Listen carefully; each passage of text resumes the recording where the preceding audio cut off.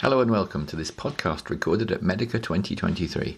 I'm Ashley Yeo and I'm talking to Richard Cohen, who is Head of Operations at Pennine Healthcare on environmental sustainability themes.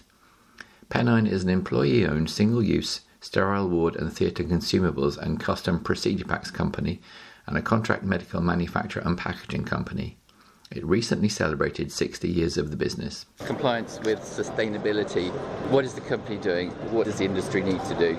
Yeah. So in terms of what Pennine are doing, we have established data and facts. So what do we currently emit in terms of scope 1, 2 and 3? So we've had an independent review of our scope 1, 2 and 3. That enables us to give a greater in-depth detail to then formulate a carbon reduction plan, or a CRP.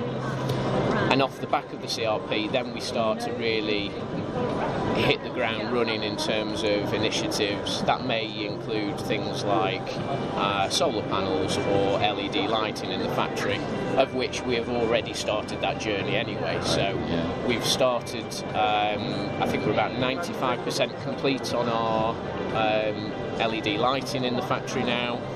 We look at how energy is being consumed when the building is empty and identifying them hotspots to enable us then to reduce or eliminate any unnecessary waste. For me, in terms of some of the initiatives that we've done, I think I'm running a Lean Six Sigma Black Belt project on sustainability and energy efficiency at the minute, which will see a minimum saving of 100,000 over the course of the next 12 to 18 months. Okay. So we're taking it to our colleagues as well, because I think it's really important that from a higher level, from a board level, it's okay us knowing about it, but what does it actually mean, the tangible stuff to all our colleagues, distributors and partners. I mean, in terms of where they throw paper, how we segregate waste, where does that waste go. So there's a big drive to certification, things like ISO 14001 as well at the minute.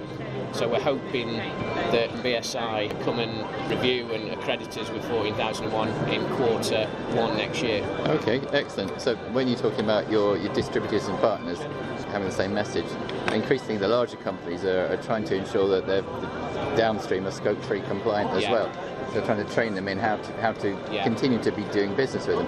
Is that something that's happening to your company at both ends, upstream and downstream? Yeah, absolutely. I mean, a lot of tenders now are based on, not only the social impact but also the environmental impacts. We will see more trending towards tenders being more weighted for environmental initiatives. Not just in the UK. Not just in the UK, that's everywhere. So, for example, one of our pioneering projects at the minute is more sustainable products, so things like PVC-free, which has a lesser impact on the environment, and we've developed that in-house. And looking forward to launching that in the coming months. So in April next year, then the new NHS contract threshold comes in, doesn't it? Yeah. You were presumably having to comply with it from this year anyway.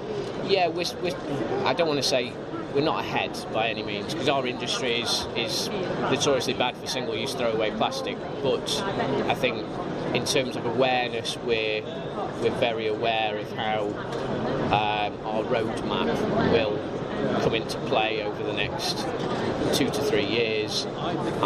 If things change in terms of regulatory perspective or requirements from the NHS, then I feel that we're in a good place to kind of adapt and be agile enough as an SME, as a UK manufacturer, to drive us in that direction if changes do prevail. Excellent. If target dates are moved forward, the date I think is 2045. We're aiming for 2030 as a net zero company, but there's a lot of work to do between now and then. We're aiming in terms of our direct your input. Direct so, impact. So 1 and 2 then. 1 and 2. Okay. Yeah.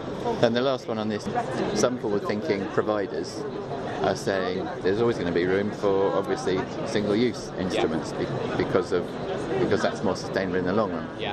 So there's a balance there, isn't there? Yeah, I mean, we're starting to see more inquiries in terms of sustainable items. We're we're in talks with commercial partners from a textile perspective as well, and I think there's new avenues where reuse is going to be heavily